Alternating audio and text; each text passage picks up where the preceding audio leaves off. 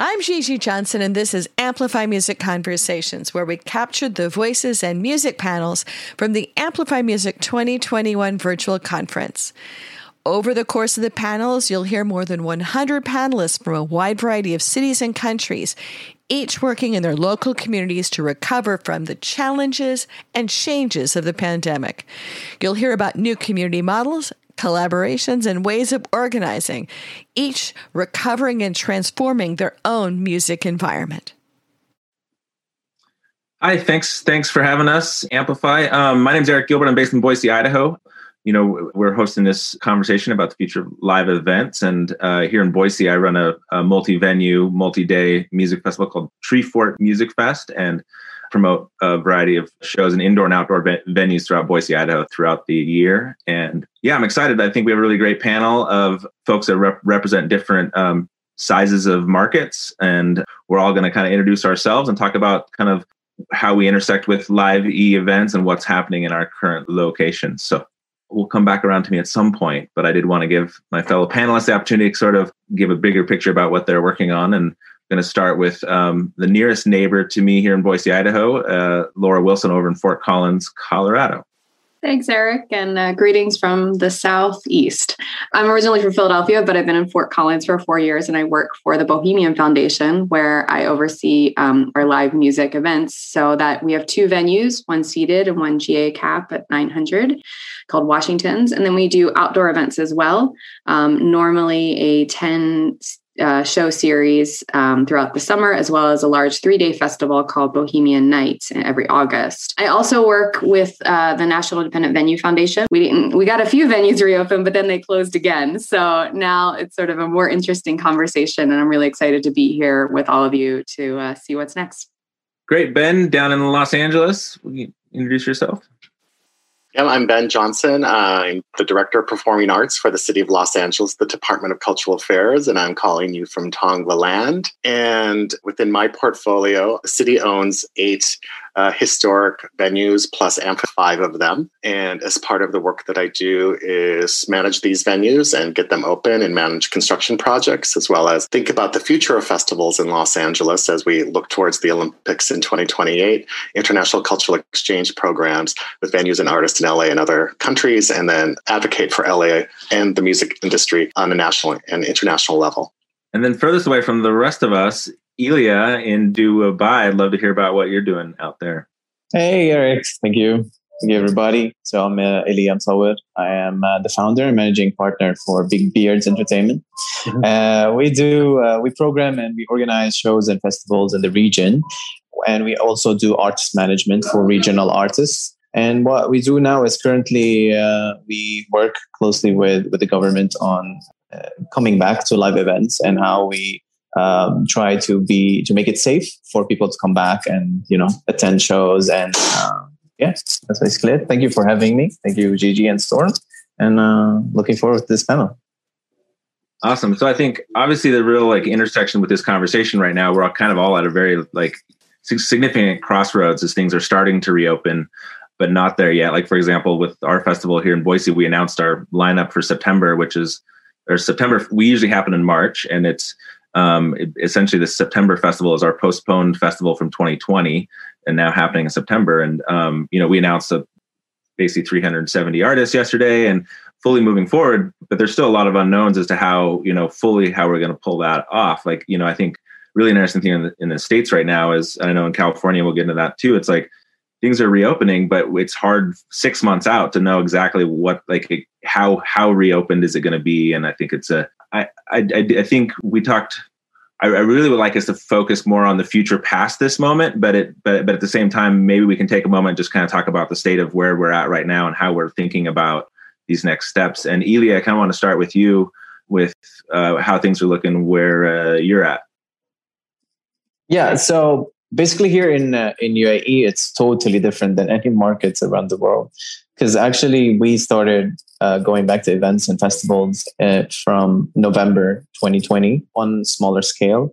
And now we built up towards now till April, where it went back to not having any concerts, not because of the pandemic, it's just because the holy month is happening now. So here in the country, so they don't usually host events, except they host corporate conferences, which is everywhere now. We are actually getting ready to fully operate on no more percentage. It's like 100% in end of May, June, fully going towards August, where the biggest exhibition in the world happening here, which is Expo 2021. We're discussing with the government how we're gonna have a secure space for people to attend as 100% capacity, and there's a lot of things we can talk about during the panel on how we did that and what's gonna happen. But yeah, we're fully functioning at the moment, and we have like I'm hearing from other promoters, like colleagues of mine, and probably there's over 100 festivals and shows happening here. And in Saudi Arabia, it's even more than that. It's double than that. Yeah. What? Just real quick follow up on that. Like, what's the appetite for live AE events right now? Does it seem like audiences are like? Do you have everything's gone on sale yet, and you get a sense of how ticket sales are going or anything? Yeah. So most of the shows that happened before this month were mostly comedy, and it's all sold out. Nothing in one day. They were selling out in one day. And we're talking, okay, the number is not massive, but I mean, we're talking about 5,000 to 10,000 capacity. It's a big number for here. So it's great. And the festivals, the expo tickets are like selling super fast. Obviously, these ones don't go out of sale because it's a 6-month event. But since they issued the tickets, it has been, they've issued a small number, and now they kept doubling that and tripling that every month almost. So yeah. So appetite is strong. And just a quick one. People try to do virtual events, which we'll talk about, and it failed here. So that's how much people want to see the live experience. So yeah. Yeah. Ben, I know the governor in California announced reopening in mid-June. Do you want to kind of update us on the status? So the Governor Newsom announced that there will be no restrictions and everything will be fully opened on June 12th or 15th, and I can't remember the exact date. So that's a really important pivot for everybody, or a moment to think about opening. It could be closed too, depending upon sort of the COVID levels. And but it is sort of sparking, what is the process of getting to be opened, and how do we get our artists ready to be opened? And, in many ways, if you follow the restaurant scene, so goes then the music scene. So what they're doing to reopen restaurants is then sort of being adopted, in my mind, it's being adopted then by the music industry. And what was really interesting about Los Angeles is that because it's such a decentered and large city, what this time period has allowed is sort of a lot more community organizing with all of the venues and all of the musicians groups. So, for example, there was never sort of a service industry to serve the independent music venues in Los Angeles, and now a new one is being formed. So the ability to community organize and address these kinds of issues, but also to get new policy made about how music can open and wherever it needs to be open, is a really new update or upgrade in terms of how we think about our city. What a real impact for Los Angeles has been the movement to sort of outdoor into parking lots and streets and parks. So I think that happens everywhere. And since we're a 4-season town, there's always the opportunity to do that. But what has really had an impact in my mind in terms of events is sort of the immersive theater scene and immersive culture, which really brings in together 3D technology and car drive-thrus and sort of really reimagining what the live experience is. So it's not just venue and buying a ticket and watching a show. It's really kind of a 360 environmental experience. And of course, you can get that to some extent at existing venues. But the level of creativity that I'm seeing in the city is really interesting. So it's just taking what I think is what's exciting is that it's just reanimating space that was unused. And so and everyone is so hungry to participate, and artists are really yearning to perform and to be, exercise their creative muscles. It's an exciting new stew. That is for sure. Real quick, one follow up on the outdoor stuff. A lot of times, like outdoor events can be burdensome because it costs a lot because you have to build the stages from scratch and stuff. Do you see some new outdoor infrastructure kind of getting put in place through this? It's one of the new muscles that are being developed by all of our venue managers. And there's this concept called sort of taking the areas around our music venues and turning them into entertainment districts, and working with our council members and their districts and say we need to get rid of all the permitting process and loosen up the alcohol restrictions and say let's create entertainment zones where people can buy a beer in a venue, walk on the street, and go to another venue. So this is a brand new concept for our city, and I think it's going to be transformative. I hope that it doesn't get bogged down with red tape, but there's a movement now to organize these really creative entertainment zones that sort of allow us to thrive and do it, as opposed to have red tape and policy prevent us from doing anything. So I think this is an emerging new development that I'm really excited about, and that can happen all over our city. That's awesome. I know Boise's been doing some stuff a little bit like that, but I'm going to lean in on that. I think that's a great idea. Great. I think the best idea I've heard. Yeah. I have another idea I'm going to share a little bit. All right, great. Really good. That's a really good development. Laura, you have really interesting intersection with venues and, like you said, some of the other stuff you work with, and you don't run a particular venue or anything. And I'm kind of curious, kind of the different things you see in Colorado. Both, it seems like things are opening up pretty quickly over there, right? They are, yeah. So a big shift for us is that everything went from the state level to the county level last week. So that's good, depending on where you are and depending on your assessment of where we should be, because there's a wide variance across the states of where people are and how many people. There's a 20,000 cap festival, on the Western Slope, and it's not exactly the same on the Front Range here or in Denver. So, I think it's an interesting time of figuring out what's possible. We need to plan things a little bit in this industry, and I think that's been really difficult to do. And even still, there's a lot of questions out there, particularly with indoors, I think, and what the distancing means and what does that even mean? I mean, looking at a micro level, our rules can be different in Fort Collins than they are in Denver or Boulder. But then you have the same thing for national touring across the country, where our rules could be different certainly from Wyoming's or from California's. So I think it's, figuring out how to get that national, synchronicity again, so we can sort of get things back in the flow. And that's some things that NIVA has been working on as well. But for us, it's very much focusing on possible outdoor opportunities. I think that's, certainly doable. Unfortunately, unlike Bend, we're not a 4-season place when it comes to outdoors. It's a very short season. We just had snow yesterday. We'll probably have it again in a month, but soon, June, we can reliably do things outdoors. So that's what we're looking at. And then, thinking then again, trying to project into the fall when most venues are looking at reopening and what that could mean. And if that feels like a safe bet.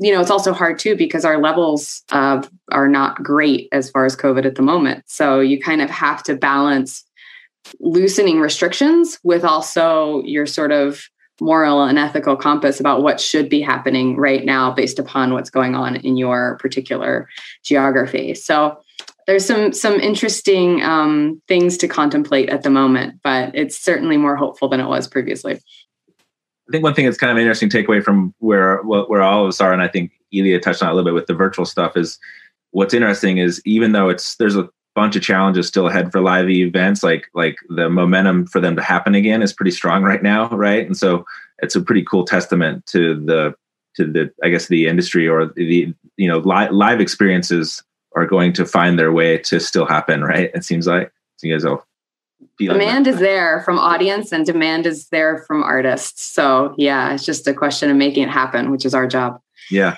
And do you guys foresee any major changes to, anyone can chime in here, any major changes to live experiences? Like, are we all going to be wearing spacesuits in the future? Or do you think it doesn't seem like it, but I was kind of curious. It seems like mostly we're just kind of going to come out the other side pretty similar to where we were before. I could say here in Dubai, so we have people who are either vaccinated or actually don't have to be vaccinated, but we all operate through an app by the government. And it shows if you did the PCR, DPI, and or vaccinated, basically. And from that point, where you can, move around. So for now, if you don't have the E thing, which is the vaccination, you're not allowed to enter governmental buildings. So And now it's going to be way more stricter for people who doesn't get vaccinated. So what they're trying to do is probably this is going to be implemented in the events as well. To enter the venue or the arena or any or club even, you have to show that you are vaccinated. We are at 60% so far, if I'm not mistaken. So hopefully in the next few months, we don't have to use the app. Everybody can just go, it's mandatory to be vaccinated here. So yeah. Not in America. Yeah. Wish. I think like a lot of it's going to be managing comfort levels. It's less going to be about, making sure that there's a certain amount of distance and getting your maps out, as opposed to creating spaces for people that feel comfortable for them. Because you're going to have your people packed in, standing at the front of the stage, and legally that's probably going to be allowed. But then you're going to have people that will not come and feel good in that sold out, packed in environment any longer. And we don't want them to be excluded from the events or limited to a stream or something like that. So I think rethinking capacity and space, not in the usual, like how many people can we get in this room to make the most money, but how many people can we get in this room to make this event successful for the fans, all of the fans, no matter where they are. So I think that's something that should be considered.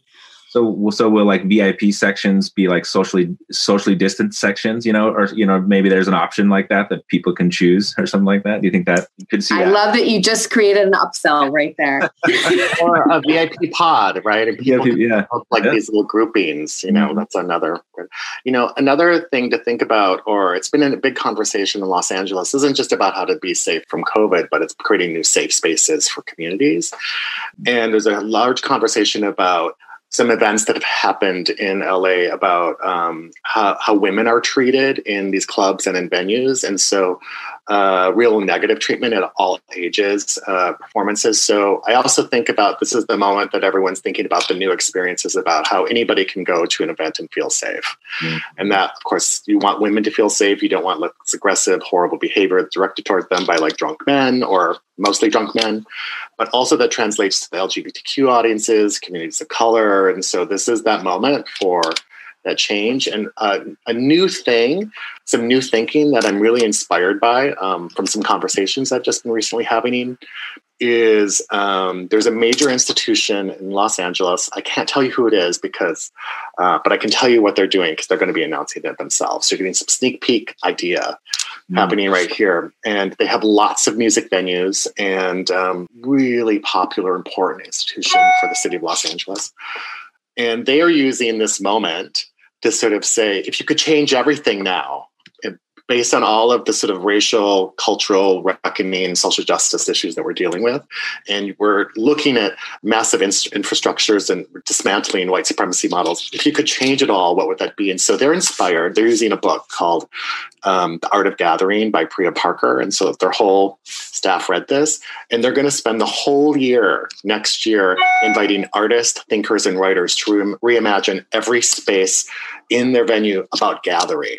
So it's really about audience gathering and what are the new ways to gather, as opposed to only sort of preferencing only what the end product is of an artist being on the stage. Of course, that's important, but it's going to open up the door in terms of us really rethinking the structures of our halls, of where people gather, how they come together. And if you sort of focus on that in a new way, how will that influence change across your city and across the field?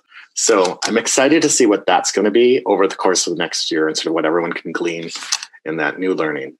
I really love that because I think so much of what we've learned is, how much our spaces are community spaces and how much we've been supported by the communities, various venues across the country to help stay alive. So I think that's amazing. Thanks for sharing that, Ben. Yeah. Okay.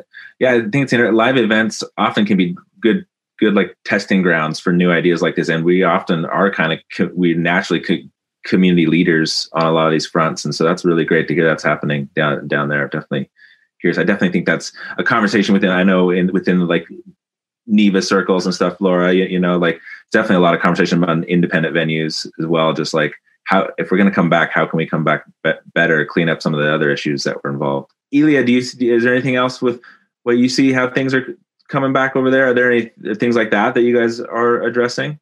Yeah. So basically, one of the things that's happening here is obviously if you want to apply for a permit to do an event, now the authorities has to have all the details about the event, the capacity, how much people are going to be in, what's the measures that are being used that the government implemented before, like or mentioned, that the social distancing, the use of specific cups, that I don't know, it's weird things in events, but I mean the type of the spaces between the stage and the art and the people, also the artist, or even if the stage is small, the artist has to have like I think 3 meters or something away from each member.